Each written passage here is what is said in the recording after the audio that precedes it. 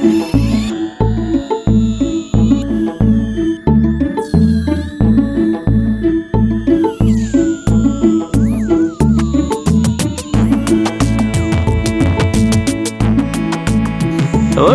and welcome back to the Brothers Book Club podcast.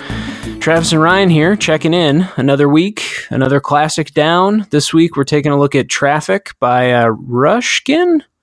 John Ruskin. Ruskin, there we go. John Ruskin. John Ruskin, number 6, volume 6. Volume 6, this time by an Englishman, I think. Actually, I don't even, it says Victorian, so. Yeah, born London. Yeah, there we go. And Yeah. I don't think, have we had any other English people so far? We've had some Italian stuff. Next week, Chinese. What else? We've been kind of jumping around the world a little bit. What was the Nietzsche? murder is considered one of the fine arts? Was that a British dude? That is, I think, British also. Yeah. Heading back to the old island. Yeah. Going back.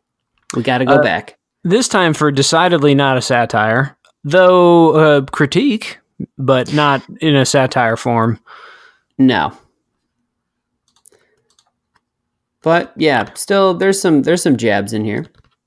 Yeah, I think that's you can't get through something this British without taking some swings and some dry reflections, let's say. Let's dive right in. What's the review for this one, Ryan? Give it to us as briefly as you can. Short and simple. Didn't quite like the style, but I thought some of the stuff he was getting at, I could kind of find myself nodding along with it, but I don't know. Seemed a little long-winded and kind of dated. In some ways, yeah. My review mirrors a lot of that. Which parts did you find dated? In what way? Just really diving into the architectural stuff, trying to, just really go into detail about some of those types of things. But I don't know, just the way that he was talking about trying to build a bank. It's just like just the whole premise I thought was so interesting. Like the fact that he's delivering it at like town hall style. Right. It's presented, well, I suppose just to clarify, this Little Black Classics collection also has another one of his speeches or essays called The Roots of Honor, or the History of Honor, I forget. But we're first talking about Traffic, which is the first. Yeah, it's like a speech he delivered to, some kind of assembly of public figures, or I think probably also priests or something, townspeople. I think they're, all sorts of people. They're like, board of directors from this, I don't know if it's like a Federal Reserve. He calls it an exchange. And I don't know, just a bunch of like working people. I think, priests. I think they're just debating how to decorate some kind of public building in their like town or city. Yeah, like what's the style, and this guy's weighing in on his, like, I don't know, giving his professional opinion. So the parts, again, sorry, that you found outdated were just the language of it? The language, definitely talking about like going into like different types like Gothic architecture, and I don't know, just like, the whole thing, basically. It is a fascinating point of view, and I think my review is similar because I said that it was timely and outdated, which, I'll throw a paradox around every now and again, or oxymoron. But I think that's actually a good description, because it, at its heart, is just a critique of, do we want to say capitalism on this podcast? Do we want to get so outright political? It's a critique capitalism in there somewhere. Yeah, it's a critique of, if nothing else, that you would take a grouping of people, like a city, society, for example, and structure it all around money. Like, he's critiquing structuring a world around spending and earning and spending. And so it is outdated in references. And I think, we can get into this in quotes if you want to slide into that. I didn't pull any in this regard, but he does ground a lot of his criticisms in religion. Again, he seems, I would guess, pretty Christian. He talks a lot about God. That could mean, I guess, a couple things. I'm just betting on Christian. Who knows? I don't know if he confirms that. But that part, I guess, does feel, I don't know, obviously not outdated. There's plenty of religions in the world, but that's kind of the foundation of what he thinks has maybe gone wrong. Otherwise, though, I think this holds up pretty well if you ignore, like you mentioned, some of the history of architecture. It did remind me of the murder essay, the satire, because do you remember in the murder essay, he went on those tangents about philosophy? Yeah. Yeah, I do remember that. This was not dissimilar, though. I think this was more digestible, and he did talk a lot about architectural history and how there's only been 3 major styles, and there was the Roman style and the Greek and then the Gothic. But it's like 2 pages, not 12. That's true. That is true. So I find the review for mine anyway to be a kind of a rebuke that holds up. If you think you live in a world that thinks too much about buying, spending, and selling, then there's, I think, plenty to be found in here in terms of, criticism, critique. Yeah. Yeah, that's definitely true. And I think it does get pretty good, I think, towards the end of the speech or the critique, when he just kind of really hammers it home that, just accumulating all of this wealth and all this money and all of this capitalism is it's not what's going to like stand the test of time. Right. Did any quotes in that regard stand out to you? Anything thematically like that? There was the one, I think they actually pulled it from, I think it's the one that made the sleeve, but he's basically, I think it's on page 24 where he's talking about,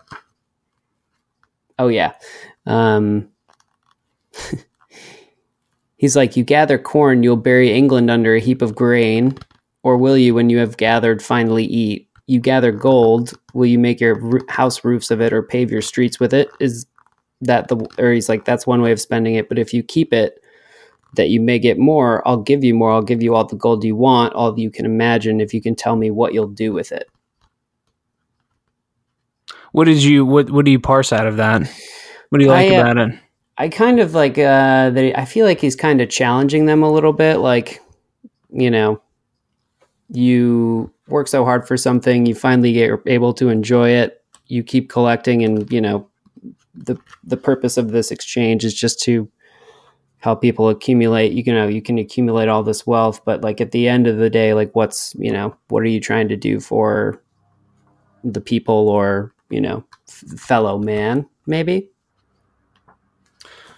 Yeah, and I think that is at the heart of the critique, is a certain aimlessness, a certain, I mean, you could even just say like meaninglessness that you could ascribe to the world they have, which, in the end leads them to a conclusion of, I don't know what to tell you to build, because if you were to build anything honest, it wouldn't be worthwhile.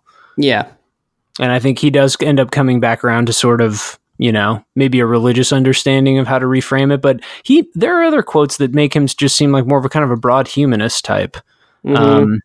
Let's dig into some. I saw you pulled the Pinterest quote, so we're on theme today. We definitely are. We're internet relevant 2019 this week.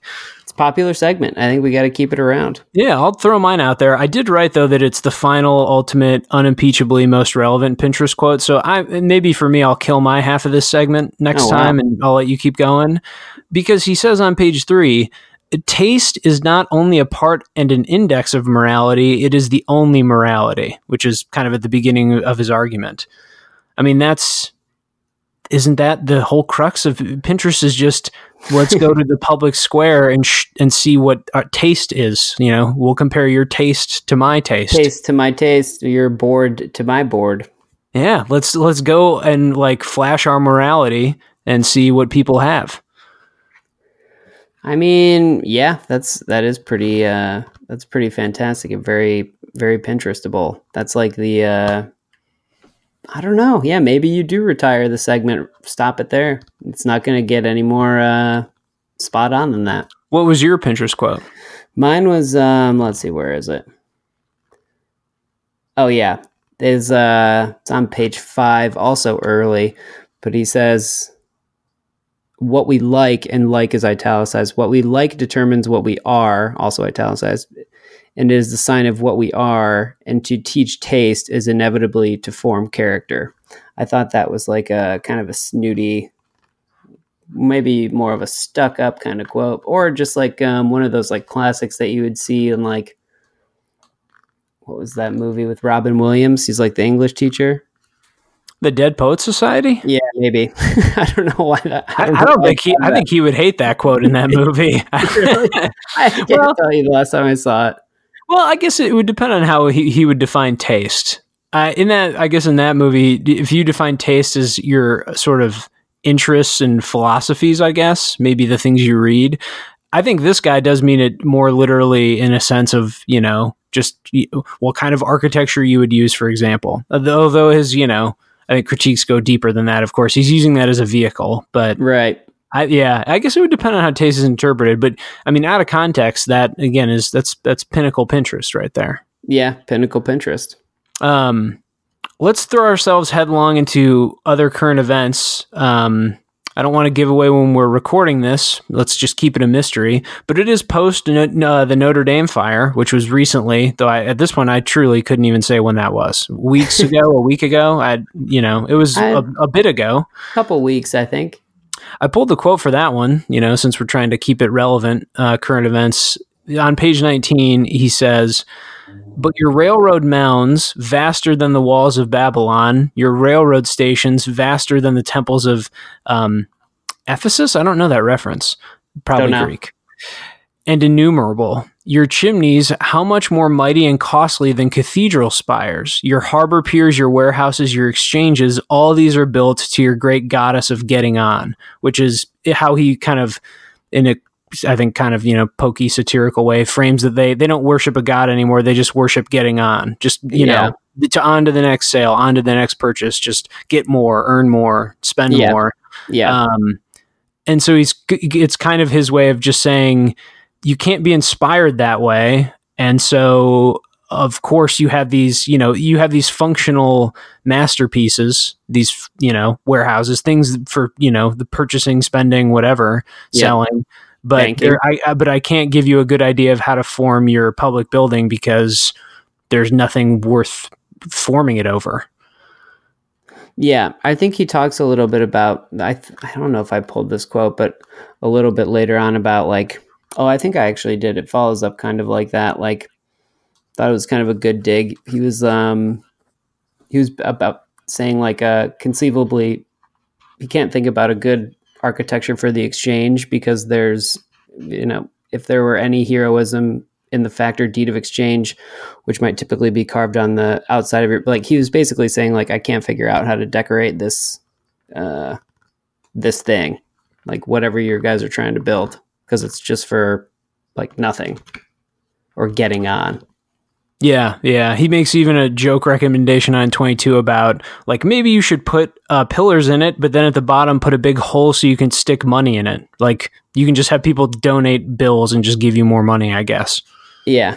Maybe you could carve yourself like a donation pit. That might be inspiring. Yeah, that's sort of another way he critiques it. Although he doesn't actually give too many specific building recommendations. Don't think this guy was an architect. I think he was, just more of a critic. That seems pretty clear. Yeah. Here's a new one we can throw out for quotes, trying to, loop in some new fans or loop in some new readers and listeners. Sports people, we know you're out there. We know you listen to podcasts. Sports fans, which I shouldn't say so distantly because you and I watch a lot of sports. We do watch sports. I don't know why I'm saying that. Yeah, I don't know why I'm saying it so mockingly. I watch more than my share. This was, I thought, a good quote about, this is from the second essay, though, from the honor one, where he explores what it means to be honorable. Right. He's got a great one about the sports connection. He says, "I beg you to observe that there is a wide difference between being captains or governors of work and taking the profits of it. Real kings are known invariably by their taking the least possible quantity of the nation's work for themselves." I mean, just, that's captain of a sports team quote right there. The team really stood up today. It was total team effort.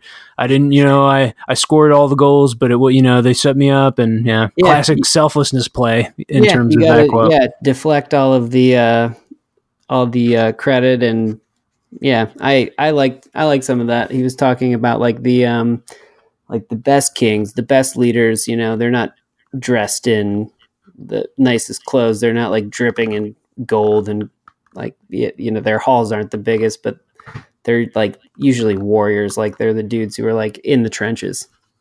Yeah, that's for sure. Any final Yeah. quotes you want before we get to official reviews and author stuff? I think that might have been all the ones that I highlighted. Fantastic. Yeah. I've been flipping the pages in the last minute or two, and this book, you know, I don't know how this will factor into my review. Still flip flopping there, but it is filled with, you know, these paragraph runs or these couple sentence runs of incredibly insightful stuff. Oh yeah. What? Something just stick out to you? I wrote all over this one. There's a lot of notes that I left in this one. It is that kind of read. It's, well, yeah, I think if you really have to pour over it a bit, it's pretty dense. Yeah. I'm trying to parse this one. I don't know if you have anything else to add.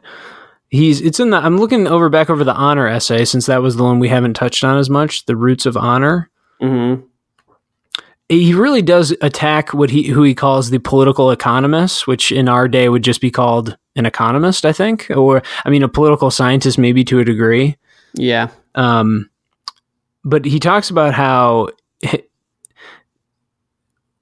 the political economist is an engine whose motive power is the soul, which I think in his mind means the soul of the economist is just calculating selfishness, and that's sort of, it says it falsifies every one of their results. So essentially, you can't believe anything that a person in that realm would tell you.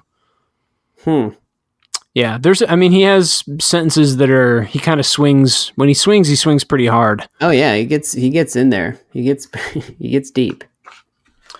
Yeah, I enjoyed that essay too. It's a nice pairing. I bet both could be found for free. Let's jump to the official reviews, and let's save the author to author for last. What are you going to rate this one? I think I got to stick with my original. You know, I tried to. I kind of broke this up. I feel like I probably should have poured over it more and really dug into it a little bit more. But I don't know. For some reason, the style, it never just really. Never really clicked. So I'm leaning towards one stump. A hard pass for you. Yeah, I don't know. Just didn't feel like, and I think there are a couple things you could pull in here that would make it like, you know, still somewhat of a classic or relevant in 2019, but I don't know. That was a tough one for me. Couldn't get into it. Well, I think, I ultimately will settle on 2. I think I also wrote down it's a tempting 3, which I do believe that it is. I just picked another sentence out. I'm just flipping through old annotations, and there's been some union talk in the like video games industry lately. I've been reading articles about it. Yeah. But and this quote says, this is on 45. The false, unnatural, and destructive system is when the bad workman is allowed to offer his work at half price and either take the place of the good or force him by his competition to work for an inadequate sum. Which, there's a lot of union in that. A lot of solidarity, you know, uniting over wages, not undercutting other wages. There's enough, and that's in the honor one too, not even in the direct economic essay. I think there's plenty too for people who are concerned about modern issues of, economy. I feel like it's a 3 for those people. I'm still going to say a 2 though. I do think that, like you said, the stylistic hurdles are pretty serious. There are a lot of references, including the quote that I just read that I couldn't even read, Ephesus. You'll be doing some Googling, I think, perhaps. I typically, I found myself Googling often. Yeah, I think, and some of the, sentences, it's meandering, it's long, it's Victorian era, like it's, detailed and dense. I think worthwhile, though. A lot of the criticisms hold up, and they're pretty slicing. He's got some pretty damning and precise accounts of modernity in there. And to think he wasn't even, in the one thing that maybe doesn't hold up, did you notice how much he talks about soldiers? Yeah, it's all like, and I kind of Yeah, I did actually notice that, and I was picking up on some of the stuff he was saying. Kind of made a lot of sense, but then he always kind of like, I feel like he compared like soldiers to priests a lot, Well, or like other types of work. Right. It's one of the things that he clearly admires because he views the soldier as sort of a knight, medieval era knight errant type of, a person of honor and chivalry. Yeah. He says in 21, the spoiling of armor is a heroic deed in all ages, which in that case just means like getting killed in your armor. But the selling of clothes, old or new, has never taken any color of magnanimity, which is, just means it's not impressive. It's not selling something isn't impressive, but going and dying and being a soldier is. Yes. Going on conquest. It's timeless. Yeah, timeless. I think this is the most, in that regard, blatantly Vietnam War and even pre-World War I era text that we've encountered. You'd be hard pressed outside of a YouTube advertisement from the U.S. Army or Navy to find such an unequivocally glowing endorsement of military service. I don't even think you can find a Hollywood movie unless Mel Gibson made it that kind of rings like that anymore. Not since like Platoon, or there's probably even plenty of movies before that. So yeah, I mean, but in that way, it's still kind of fascinating because it's still relevant. Yeah. You can still draw out some points of view and analyze them that way too. So he's referencing like knights. He has no concept of like World War. Yeah, I'm sure when he wrote this, I didn't even check the dates, but I'm sure there was gunpowder flying around. But it's a completely, it's quite different. And his view of soldiers, and I'm certain there was no military industrial complex when he wrote this. There probably weren't even standing armies, really. Probably not, or at least not really that big of, Britain had a pretty big one, but even theirs wasn't really standing. They also had to, draft and whatever. Yeah, whatever. It's pretty. There's plenty of connections to be had.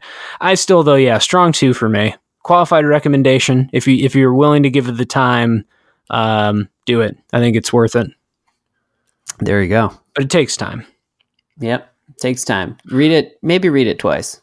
I might have to read it twice. Passages. I mean, or certainly parts of it will kind of demand immediate rereadings. Oh yeah, absolutely. But it's bite size, and that's a beautiful thing. It's not going to take all night.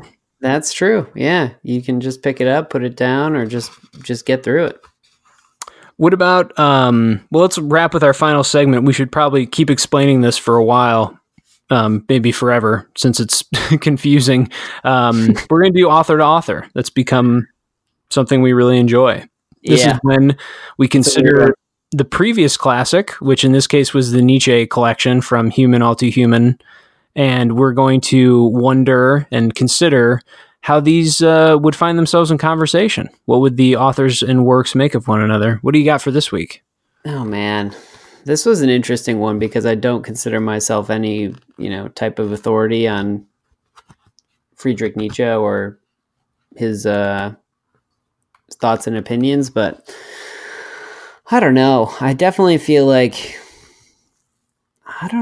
he'd probably, I don't know, maybe agree on a lot of the stuff that's so like anti-corporation and maybe like big money, big business type of thing, but not a lot of like love and hate, not a lot of like real feeling in this. More just like, I feel like Ruskin just deals in more like, feels like absolutes, or I don't know. This one was a tough one actually. I would say one of the most interesting ones to compare so far. Yeah, this one to try and relate. This one would be a great follow up to I think we made a joke last week or the week before about how you could take, or maybe I made it, actually, I might have already filled out next week's document and said this, but you can take Goonlog, simple, much older tales, and compare it to like next week's Wailing Ghost. There's a preview for you. But that would be like a sincere, like, hey, undergrad student, do this. This, I think, if you wanted to get these two authors' works to conversate, that's like, you'd have to lay real groundwork down. I was also left wondering, like, I mean, I know Nietzsche had no thoughts on aesthetics, really. He was far more into true human psychology, human motivation. Yeah. I think he would maybe agree with Ruskin's assessments of the different, I guess, like what the architecture of the Greeks and Romans taught us about them, about their behavior and about their humanity. Same with the English. Like, I feel like Nietzsche could get on board with some of it, though I don't think he would give a damn about what your town hall looked like. Yeah, and what you're putting, how you're building your exchange, how you're building your bank. Yeah, no, I certainly don't think so. No. What about the honor section? It's almost like, well, see, that's where it gets really interesting. I feel like this is more like societal based, and Nietzsche is so much more like interested in like the individual. Maybe, I don't know. I can't really he's got a lot of interesting points in here about, the soldier's profession is to, he talks about like 5 great intellectual professions relating to daily necessities of life have hitherto existed. 3 exist necessarily in every civilization: the soldier, the pastor, the physician, the lawyer, the merchant. I don't know. I feel like him and Nietzsche would probably have a pretty interesting conversation about honor. I could see that being. It could be that, like, I think that's like a common theme. I think there's a quote here about the captain of a frigate should put his son in the same position he would put a common soldier. His at the root of the honor essay is a lot about selflessness and connecting with your common man. Mm-hmm. And Nietzsche, I think, would have a little disconnect. He was you can never learn empathy absolutely, or I forget the exact quote. It was something like that. You can never fully empathize or something. You have to learn how, and it's difficult, and you can never get there. Mm-hmm. But I do think, I don't know, there was a weird soft spot in Nietzsche last week that I felt for learning to love and learning to connect. It's pretty small, maybe, but it was there. Yeah, and I think Ruskin they'd find some kind of accord on that the honorable person is as selfless a being as you can hope for, even though they would never be perfectly so. Yeah. Yeah, I feel like they would be able to find some sort of middle ground, but who am I to judge, man? I have no idea. Yeah. This is part of that segment. That's right. That segment will continue to put our feet to the fire, and that you'll find out just how closely we paid attention. Yeah. Who the hell knows? Who the hell will ever know? The quotes we can always just pull out of a hat, but compare contrast activity is proving quite rigorous. I think it might just be what we need. Pushes the podcast up a level. I think so. It adds a little bit of spice there, and at the end, it does. It's unpredictable. It does, yeah. And who wants a simple rating when you can have a convoluted compare-contrast? It's much more my speed anyway. I'm way more on board with that. When you can imagine these two people together in a room talking about, who knows, honor and architecture. I'd like to throw the satirical murder guy in there. I feel like he would get a kick out of both. I also do think Ruskin actually did have a hint of, there was some humor in there for sure. He was throwing some, I mean, if it was an actual speech, I could see why that would be provocative. He's up in front of the crowd, kind of throwing the societal dispersions down. It was, there's some clever stuff. Yeah, I did respect that he basically started the whole thing out by saying, you invited me down to do this thing. I'm not going to do that. I'm going to do something else. Yeah, not only am I not going to do it, I actually can't because you guys have all horribly misdirected your lives. All of what you've made is misguided. Yeah, this whole thing is pretty pointless, and it's impossible for me to even weigh in on it. Yeah, that's as good a way to sign off as any. What's on the agenda for next week, Ryan? What are we reading? Well, you mentioned it earlier, and I'm into this one. It's Poo Song Ling, and the title is Wailing Ghosts. Poo Song Ling.